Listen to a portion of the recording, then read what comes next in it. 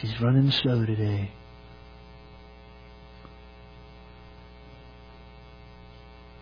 Oh, there you are. I was doing that last week too, when you guys were gone.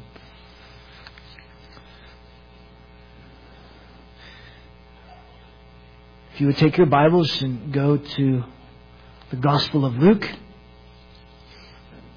chapter 18. Gospel of Luke, chapter 18.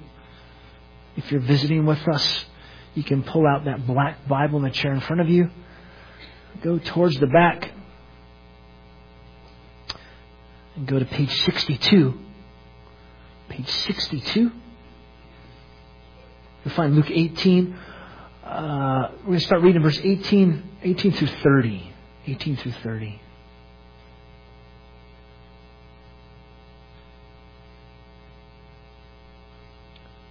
Luke 18 through 30.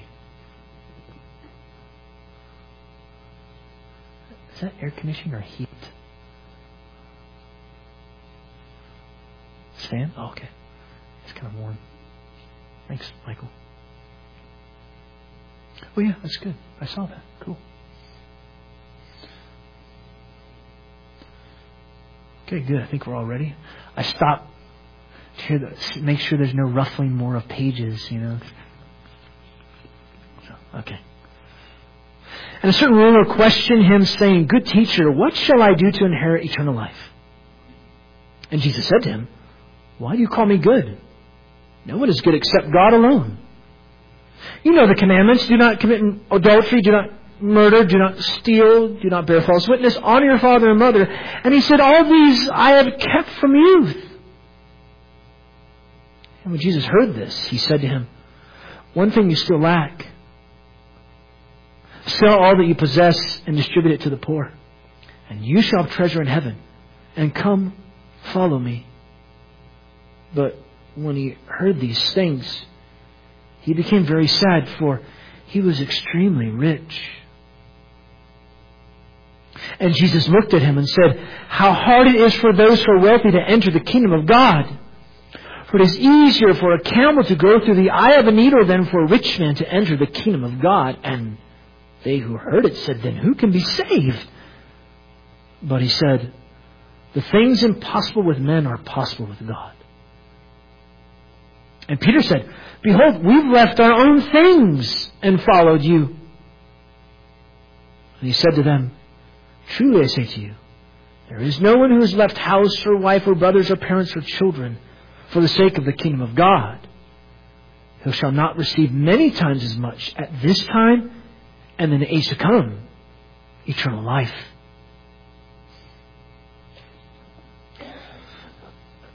John D. Rockefeller Sr., often regarded as the richest person in history, aside from Solomon, of course. Maybe you've heard about this. Someone asked him how to get rich, how to become wealthy. We had 3 rules. 3 rules for anyone who wants to become rich. Number 1, go to work early. Number 2, stay at work late. Number 3, find oil.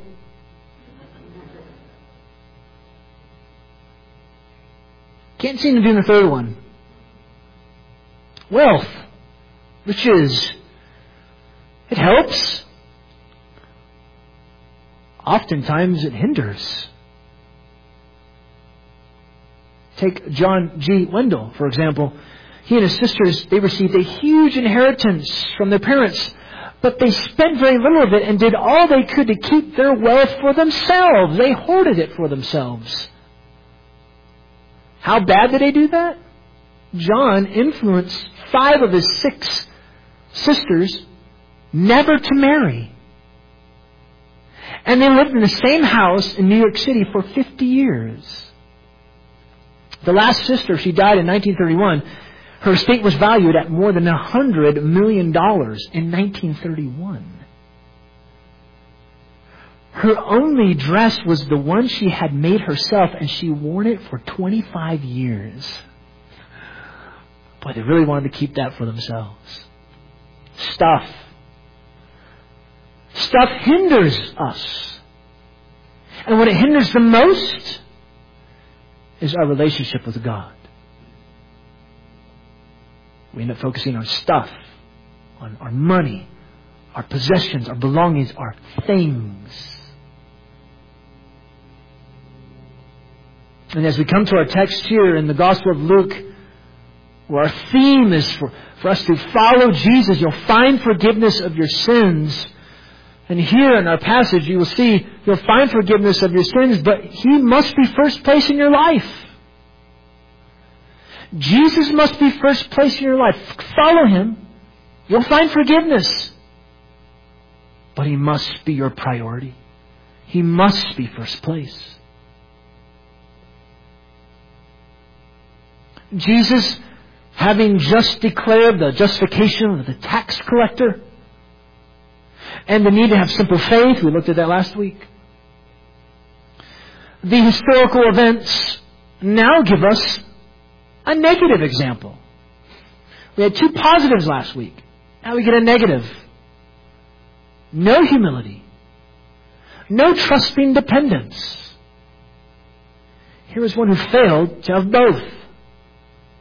Instead, he loved his stuff. He loved his money. He loved his possessions. He loved himself.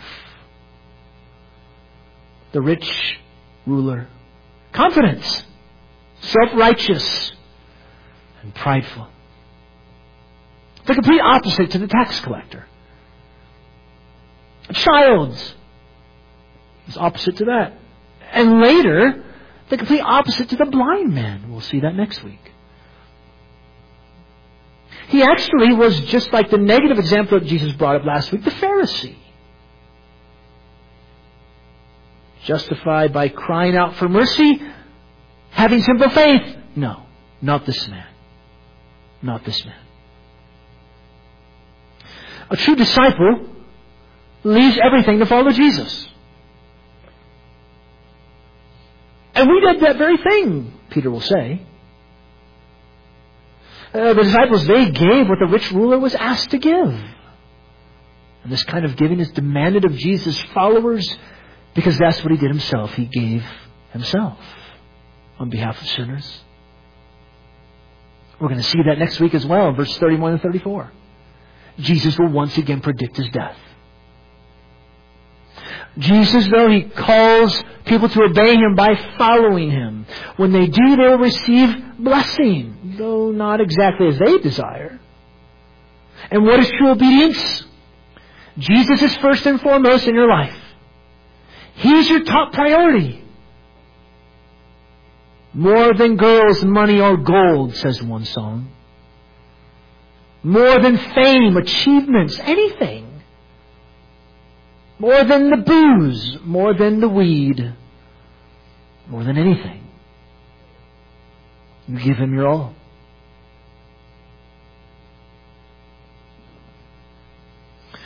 So what is eternal life? Well, eternal life, Jesus is first place in everything. To know and follow Jesus is eternal life, which is entering the kingdom of God, which is making Jesus first place in your life. They all go together. Like, you're doing circular reasoning. No, Jesus is. Eternal life is entering the kingdom, which is following Jesus, which is making Him first, which is eternal life, which is, it keeps going in a circle. Once again, Jesus will bring up what is in our wallets. Oh man, not that. Good thing I'm sitting on it. And if our commitment to Him shows itself in how we spend our money. Do we give, investing in God's kingdom, or do we keep? That's what He does. Jesus talks about 2 things the most. I've said this before, I'll say it again. The first one is hell. The second is money. The 2 things Jesus talks about the most in the Gospels, the first is hell, the second is money.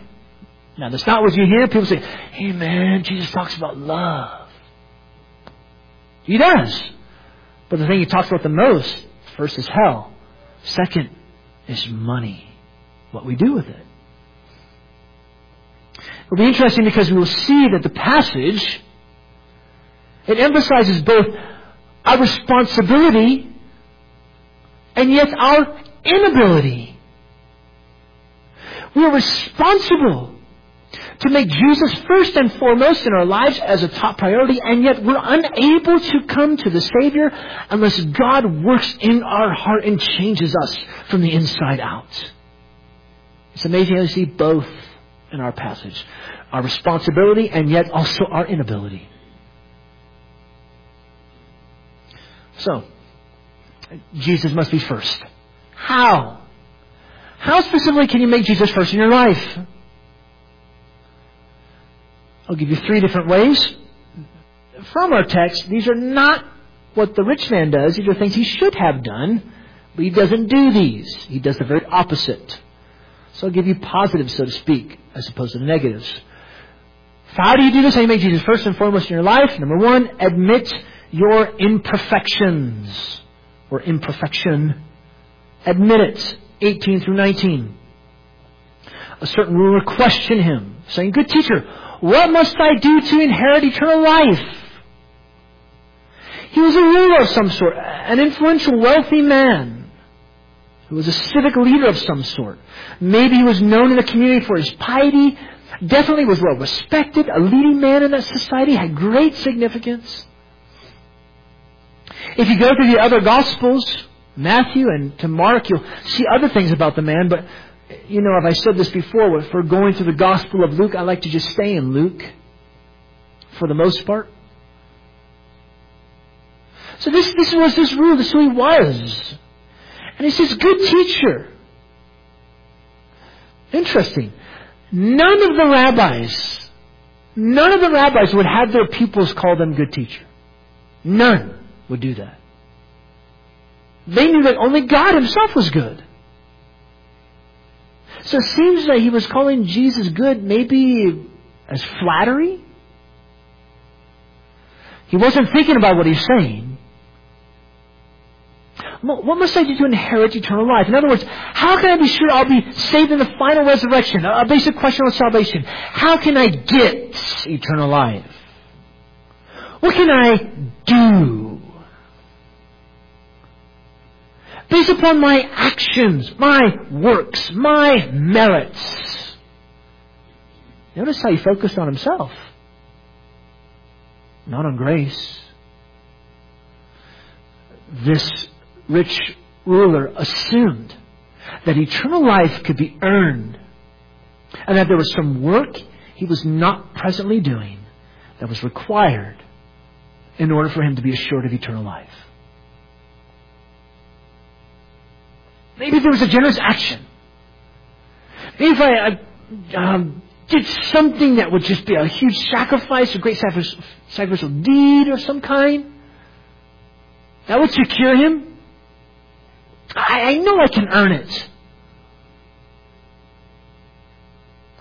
And he assumed, as well, he had the power to do what was required of him. He assumed he had the power in himself to do what was required. What must I do to inherit it? What can I do to earn this? All I need to know is what it was. People may ask you, how can I be saved? But do they really mean it? Do they really mean it? Notice how Jesus responds. Jesus said to him, "Why do you call me good? No one is good except God alone." Well, why does Jesus do it? Why does Jesus reject him calling him good? Why does he do this? Is it because Jesus is saying, "Hey, I'm not good. I mean, I'm not God." Is he saying that because of that? No. Jesus wanted him to reflect on what he really was saying and what he really wanted. And if this rich ruler truly pondered on what he said, he would see that he was unfit for the blessing he sought. You must admit that you don't have it in yourself. Admit your imperfection. Yet he thought he could earn it. You should cry for mercy. Plus, Jesus wanted him to focus on God and God's will. God alone is righteous. God alone is good. Don't try to flatter me, boy. You want to follow the good one? Then follow God by listening to and obeying me, Jesus was saying. Friends, salvation cannot be earned. You must admit you're totally imperfect. The standard is not goodness. The standard is perfection. You cannot earn favor with God unless you are absolutely perfect in any and every way. The law demands perfection, not just mere good outweighing the bad. It's not a scale. Or it's not, graded on a curve. Remember that? And some of you went to school and, everybody gets, like in the C range, right? So the teacher says, okay, I'm going to grade on a curve. So a person gets like a 75% and that's the A, right? So you're like, oh. And you want to beat up the kid who got like a 95, right? That's what you want to do. Remember that? Yeah. Because we would go beat him up. That's right. You want to beat up that kid because he just threw off the curve. We want everybody to get a 75, right? God doesn't grade on a curve. The standard is perfection. But what's the one thing that we say? Nobody is perfect. Exactly. But wait. One was. Jesus was perfect. Admit your imperfection. You must look to the perfection of Jesus Christ alone, not your goodness. There's no scale. There's no earning.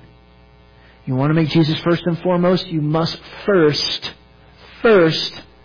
admit your imperfection. Number 2, which goes together, reject your self-righteousness. Reject your self-righteousness, verse 20 and 21. You know the commandments.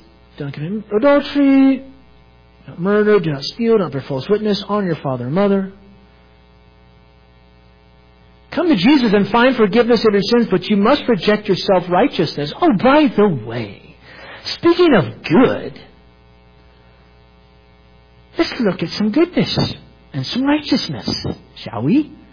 God's commands. Do not do this, do not do this, do not do this, do not do this. Look, if you're going to earn eternal life, then acts of righteousness are demanded. You know these. You must obey these perfectly. He quotes commandment number 7, number 6, number 8, number 9, number 5. These were the measurable ones. Measurable in the sense that they could be tested by one's outward behavior, more or less. But where did the outward sins, where did they first begin? Right here. People say, well, I haven't committed adultery. I haven't stolen anything. I don't lie. I don't cheat. I do good to people. But Jesus says if you look at a woman and lust after her, you've already committed adultery with her in your heart. Oh, that's what Jesus says. Jesus says if you're angry with someone and call them fool, you're guilty of hell. Oh, but that's not. Well, wait. What standard are we following now? Yours or God's? Yours or what Jesus says? Oh, I did all those, man. Look at the next verse. All these things I kept from my youth. I'm awesome. His self-confidence truly came out. Just like the Pharisee. He had total confidence on how he rated on that scale. Oh, for my early teen years, I've kept all of God's law. If this is, oh man, I'm set. I am in. Awesome. Awesome. Great. He had the audacity to put all his hope in his self-righteousness. And so we look at this and we say, well, wait a second. Jesus just said last week in the verses that justified, it's a declaration by God, a forensic act by which He declares somebody righteous based upon the righteousness of Jesus. But now He's telling the guy to be a good person. Well, I don't understand. Why is He doing this? Friends, Jesus was not switching or contradicting what He just said a few verses ago. He wanted to make clear that God's righteous demands means we must ask for mercy. You are a sinner.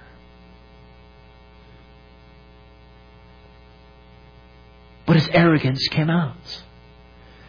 His self-confidence came out. His self-righteousness came out. And that's why if you want to make Jesus first and foremost in your life, you want Jesus to be a priority, then you must reject your self-righteousness. That you're a good person.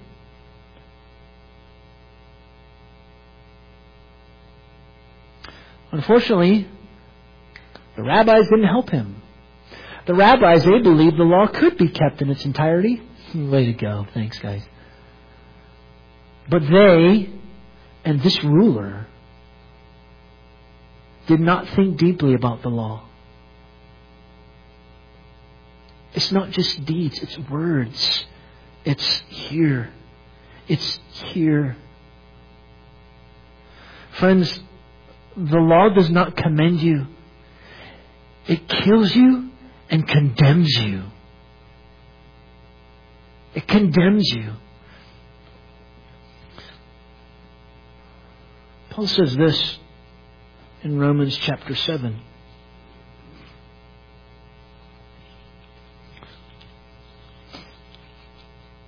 What shall we say? Is the law sin? No way. On the contrary, I would not have come to know sin except through the law. For I would have not known about coveting if the law had not said, you shall not covet. But sin, taking opportunity through the commandments, produced in me coveting of every kind. For apart from the law, sin is dead.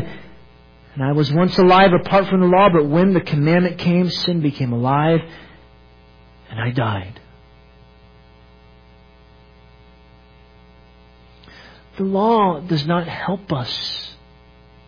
The law does not commend you. The law is the standard by which you must place your life before. The law demands perfection, and you cannot meet it. Your righteousness is nothing because you must be perfect. It kills you and condemns you, and thus it shows you need to be justified. You need to be declared righteous. You know, righteousness outside of you. Or what's called an alien righteousness. It's outside of you. You need that credited to you. It doesn't come from you. It comes from Jesus. If you want Jesus to be first and foremost, you must admit your imperfection. Second, you must throw away your self-righteousness. Just get rid of it. Reject it. Third, forsake your possessions, your stuff.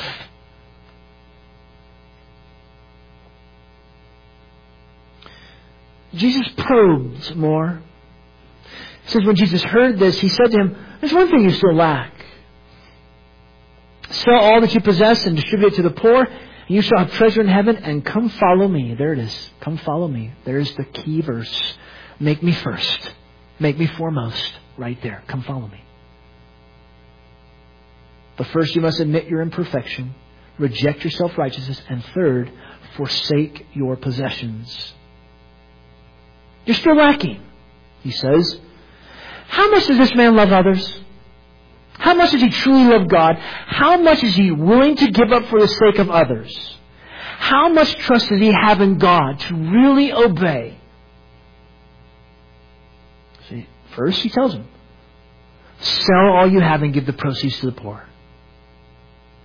So in other words, divest yourself of all your most valuable assets, benefiting others not like you. If he really didn't love his stuff, this would be no problem. Because he knew he would have great treasure in heaven. It was the promise. You have a fuller life. That's your best life now.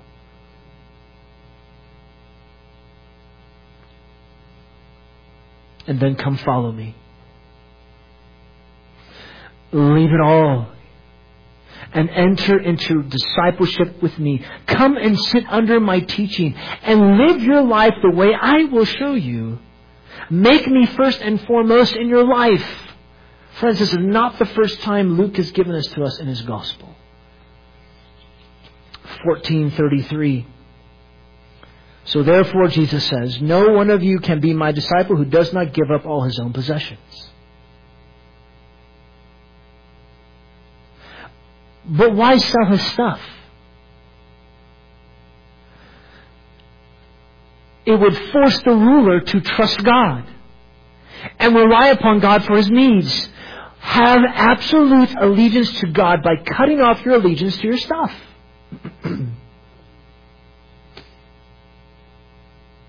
You rely on God through his Messiah, Jesus. In other words, God was saying, make me your primary commitment. Not your stuff, not your family, not your possessions, not your things, me. See, he was calling the man to faith. He was calling the man to faith in himself wholeheartedly. You must have faith in me wholeheartedly, Jesus was telling him. But to do this, he had to be willing to part with his stuff, his money, his things. The law, he so self-righteously exclaimed that he kept, was not being kept. Else he would see that he could not keep it and needed mercy. God must have first place in your life, in anything and everything. Again, Jesus earlier on, 16:13. No servant can serve two masters. Either he will hate the one and love the other. He will hold to the one and despise the other. You can't serve God and money.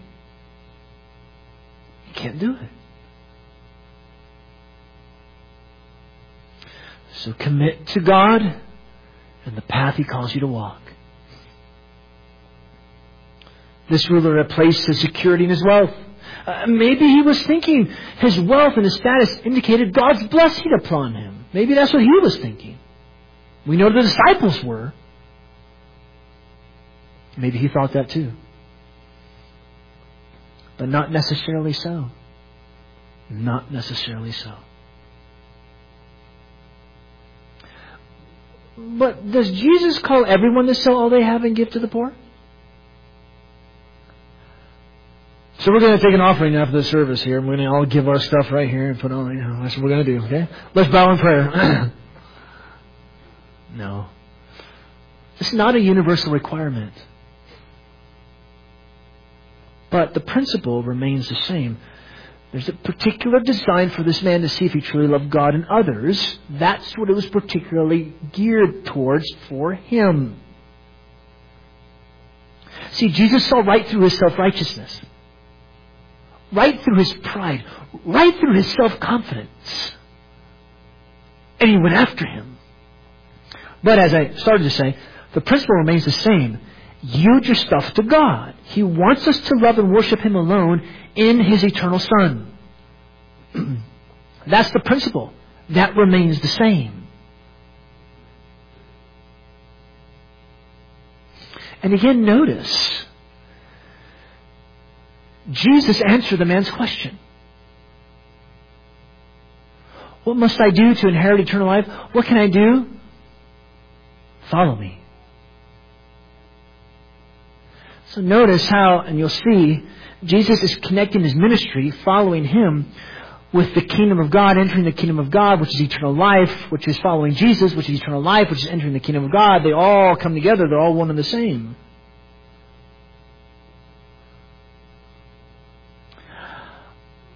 But he wasn't ready, was he? Actually, really, he wasn't willing to come to God on God's terms. 23. But when he heard these things, he became very sad, for he was extremely rich. Good teacher! Good teacher, what must I do to be saved? Oh, apparently he called Jesus a good teacher, but apparently he wasn't good enough to change his allegiance to Jesus, huh? He wasn't that good. He didn't love his neighbor.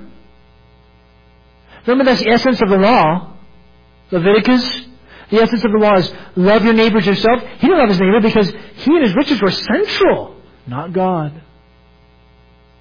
Not God. Jesus challenged this rich man to trust God, humbly live in reliance upon Him. In other words, to follow Jesus, but it was too much of a demand. He couldn't handle it. How sad. He heard what he had to do, but it was deaf to hear what he had to do. He understood Jesus' request, but he rejected it. Either he chooses to worship God or his money. Looks like the latter. Because notice, it says he walked away very grieved. Are you kidding me? Oh, man.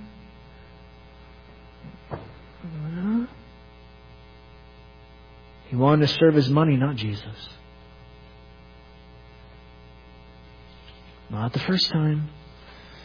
Chapter 12, verse 32. Do not be afraid, little flock, for your Father has chosen gladly to give you the kingdom.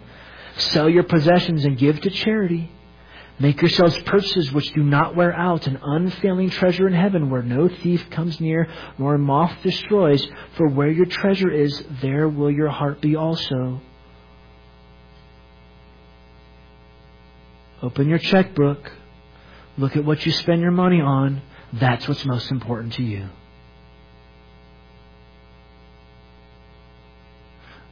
Make a record of the things that you spend your money on. Now you can, at the bank, online stuff, you see all the things you spend your money on, right?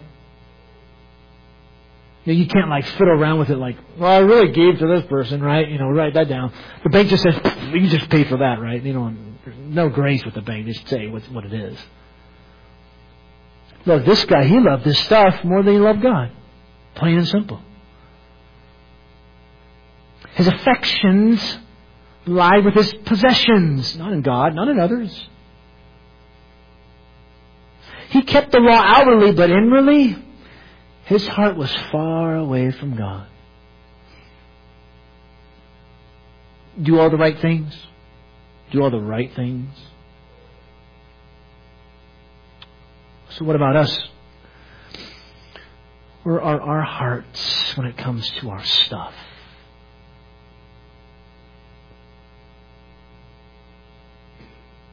Jesus must be first and foremost in your life. How? Admit your imperfection, reject your self-righteousness, and forsake your possessions. Realizing that God makes this possible in you. You must make Jesus first and foremost, and that's how you do it. I gave you 3 ways, but realize this. Realize that God is the one who makes this possible in you. 24 through 27. Jesus looked at him and said, how hard it is for those who are wealthy to enter the kingdom of God. What's Jesus' response? He's looking at him. Maybe at this point, the guy's walking away. Jesus is looking at him. He's like, how hard it is for someone like this to enter God's kingdom. Which, remember, is equivalent to following Jesus, right? How hard it is. Because they have it all. But they need to see that they are in need. But they're unable to see that and to humble themselves because their money can bring self-focus and it brings greed and it brings this and it brings that. The pursuit of stuff distracts us from faithfulness to the gospel because the focus comes upon things that are seen. Instead of trusting in God, those who have stuff trust in their financial stability. And what's worse? 25. For it is easier for a camel to go through the eye of a needle than for a rich man to enter the kingdom of God. It's easier for a big, huge camel that spit to go through the eye of a needle. And by the way, this is not a door in Jerusalem. You ever heard of that story? There was a little door in Jerusalem during the first century. A camel had to squeeze through. No, that's not true. Some dude came up with that because he had too much cough medicine or something. It's not really what happened. It was a needle thread. In Palestine, the largest animal that they had was a camel. And the smallest thing they had was they're trying to, to get the little thing through the hole, right? So Jesus is making a funny. Could be like, oh, that's kind of funny, camel through the eye of a needle. That's really good, Jesus. That was a good one. It's easier for a camel to go through that than a rich man to enter the kingdom of God. A silly illustration, yes, but it made its point. It's impossible for rich people to enter God's kingdom on their own strength. Stuff can turn the door of the kingdom into tiny little people. One writer says this, quote, the self-focused security of the wealthy is a padlock against the kingdom entry. The rich or well-off are not privileged. They are underprivileged. They have a handicap. The handicap is their stuff. They love their money, their stuff. What really comes with wealth? What can really come with wealth? Greed, pride, insensitivity, harshness, snobbery, indifference, self-satisfaction, worldliness, evil desires, lust, immorality, people getting wasted and causing fights, strife, and other ungodly things. That's good. And what's worse? The blindness to their admission of helpless dependence.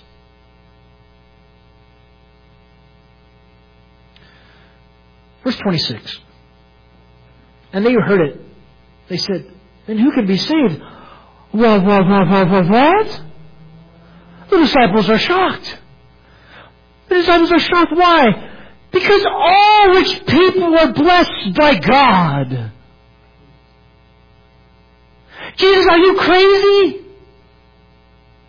If they're not blessed by God and they can't be saved, who can be saved? Do you understand what they're saying at this point? They're saying, Jesus, rich people are blessed by God. So if you're saying that these people who are blessed by God, they can't be saved, then that means nobody else can be saved. There's no hope for any of us. They got it. They got exactly what Jesus was saying. Is there any hope for anyone to be saved, to come into the kingdom? If this rich man who was totally blessed and accepted by God, or so they thought, could not enter God's kingdom, what does that say for the rest of humanity? There is no hope. And friends, with that part, they were absolutely right. Nobody's able to enter the kingdom of God. All of us are totally unable to enter. With that, they were right. Which is why Jesus says, verse 27, but he said, the things impossible with men are possible with God. With people, things are impossible. But where it is impossible for humans is made possible by and with God. It's not hopeless because of God's great power to save. Salvation is in the hands of the powerful God who's able to bring the needed change. God is able to change the human heart so that that person will run into the arms of Jesus, wanting to give up anything and everything to follow Him. All people need heart changes to be saved. All of us. People cannot come to God because they're dead. Last time I checked, dead people don't usually talk back to you. Now, I could be wrong. I'll admit that. I'm laying the sarcasm on real thick here, people. People cannot come to God because dead people cannot respond. But what's worse, they will not come to God because they love their stuff. They love themselves. They love their possessions. They love their idols. They love their sin. They love their booze. They love their weed. They love their things. They love their cars. They love their retirement. They love the good life. They love whatever. That's what they love. That's why John says, light is coming to the darkness. The light is coming to the world. But men love the darkness rather than come to the light. They love the darkness. They love it. They want to relish in it and bathe in it and take a bath in it. So they don't want the light to come. They don't want it.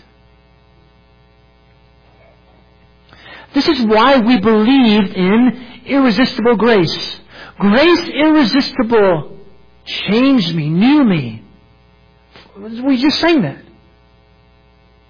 And opened my eyes to see you are the way. You are the truth. You are the life, Jesus. That's why we believe in this. Ultimately, God wins. Ultimately, God changes. Ultimately, God transforms the heart so that a blind person who doesn't want anything to do with the gospel, and you prayed and you prayed and you prayed and you prayed and you prayed and you prayed and you prayed and you prayed for years, and there seems to be no hope. Grace irresistible. They heard the gospel, and for some reason the Spirit of God changes their hearts, and the gospel comes alive, and they go, I can see. I need Christ. What is this? And it might be something stupid that you say, too. You say some lame thing. I didn't even give that person the gospel. And all of a sudden they come to Christ. Why? Because God was working in their heart for so long, and then grace, irresistible, He changed and transformed them, and then they run into the arms of Jesus. We believe in irresistible grace. God makes this possible in you. God makes this possible in us. Realize that. And the second thing, realize that God makes this possible in you. And second, realize that God promises to reward you. When you make Jesus first and foremost, He will reward you. And notice Peter. Can you get your shoe and put it in the mouth? Get my shoe off, put it in my mouth. Hey man, we left everything to follow you, Jesus. And notice it says our own, and then homes is in italics because it's not homes in the Greek. It's just we've left our own things.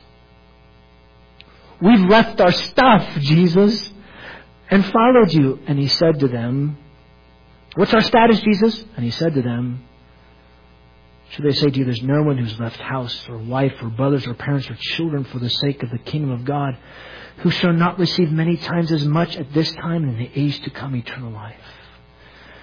Jesus promised them reward now and later. Now and later.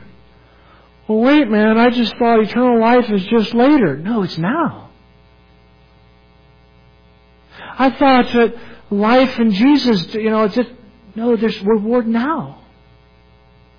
What does that mean? If you left those personal, important items, those personal, important people in your life, God's aware of it. God knows the sacrifice that was made, and you will be greatly rewarded. Notice how He listed family relationships, wife, brothers, parents, children. Flip that, husband, wife. It's not the first time Jesus has said this either. 14:26.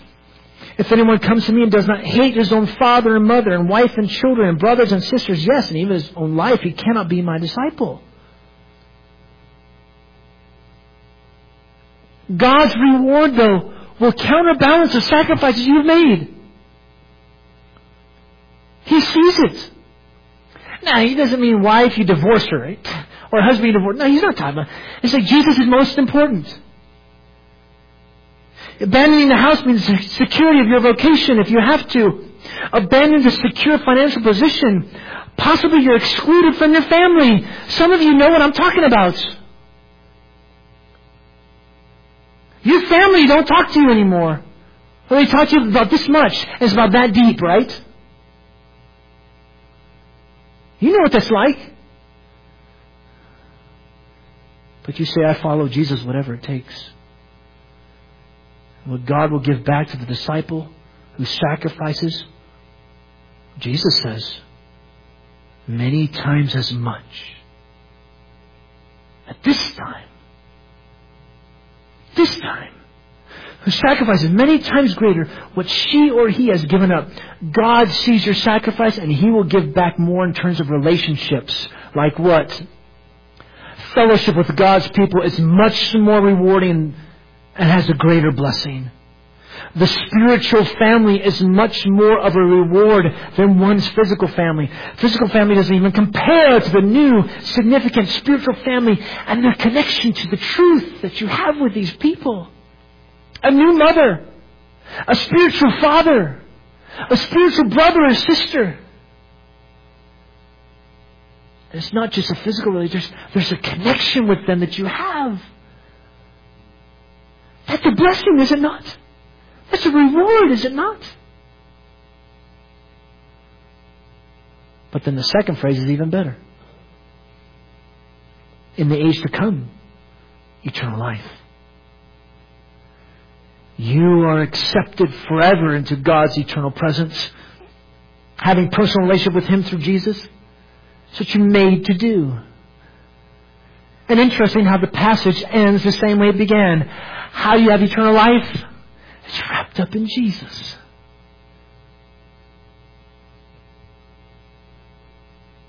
Eternal life is wrapped up in who Jesus is and what He has done for sinners. It's not what we do, but what Jesus has done in our repenting of a life of sin and placing our trust in Him alone. Eternal life is the reward for following Jesus. Being in God's presence for eternity is far more valuable than anything in this world on earth. Eternal life. And I heard a loud voice from the throne saying, Behold, the tabernacle of God is among men, and He shall dwell among them, and they shall be His people, and God Himself shall be among them. That's what we look forward to. That's what we have now with God's people, and that's what you're going to have to its fullest extent in the future. That's a reward, isn't it?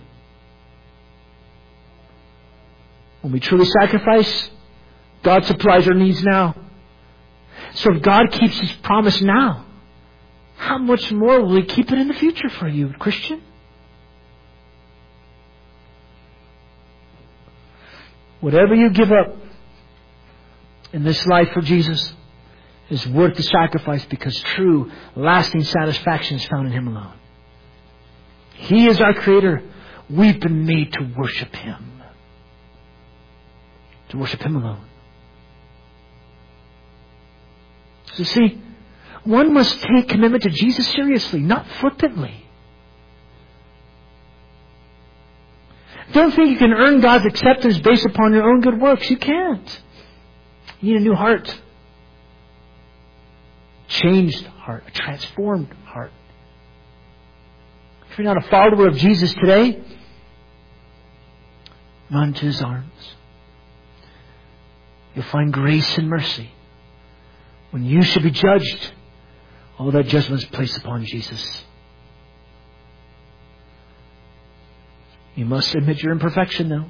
Reject your self-righteousness and forsake all for His sake. Even with the promise of heavenly lasting reward, the rich ruler rejected Jesus and His teaching. It's too bad. People well off have a hard time entering God's kingdom because leaving wealth security is hard to do. One must put their complete trust in God, depending upon Him. Remember, wealth does not necessarily mean God is blessing you. If so, who's able to be saved? No one can be saved apart from God changing the mind, the will, the nature of the person. He acts first. So what is true discipleship? Jesus' first place in your life. That's what salvation means. Having God first place brings His divine blessing. One must have humble childlike trust in God, relying totally upon Him. You cannot trust your wealth. You cannot trust your good works. All that must be rejected. There's two kinds of people in the world today. Those who rely on themselves and those who rely upon Jesus. Upon whom do you rely upon? Upon whom do you rely? Yourself? Your possessions? Or do you trust God? What do we do with our wealth, our possessions, our stuff? Are we willing to give it away? Do we get more to give more? Or we get more to spend more on our pleasures? Where our treasure is, that's where our heart is. What is most important to you?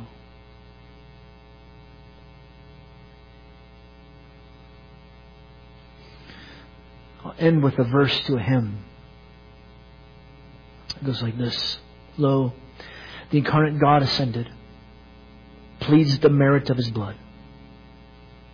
Venture on Him, venture wholly. Let no other trust intrude. None but Jesus, none but Jesus can do helpless sinners good. Take a few moments and ponder what we've seen in God's Word this morning. Think and rehash the truths that you've heard from His Word. Take a few moments to do that, and then we'll do our time of giving and sing our last two songs in our closing prayer. Think and pray.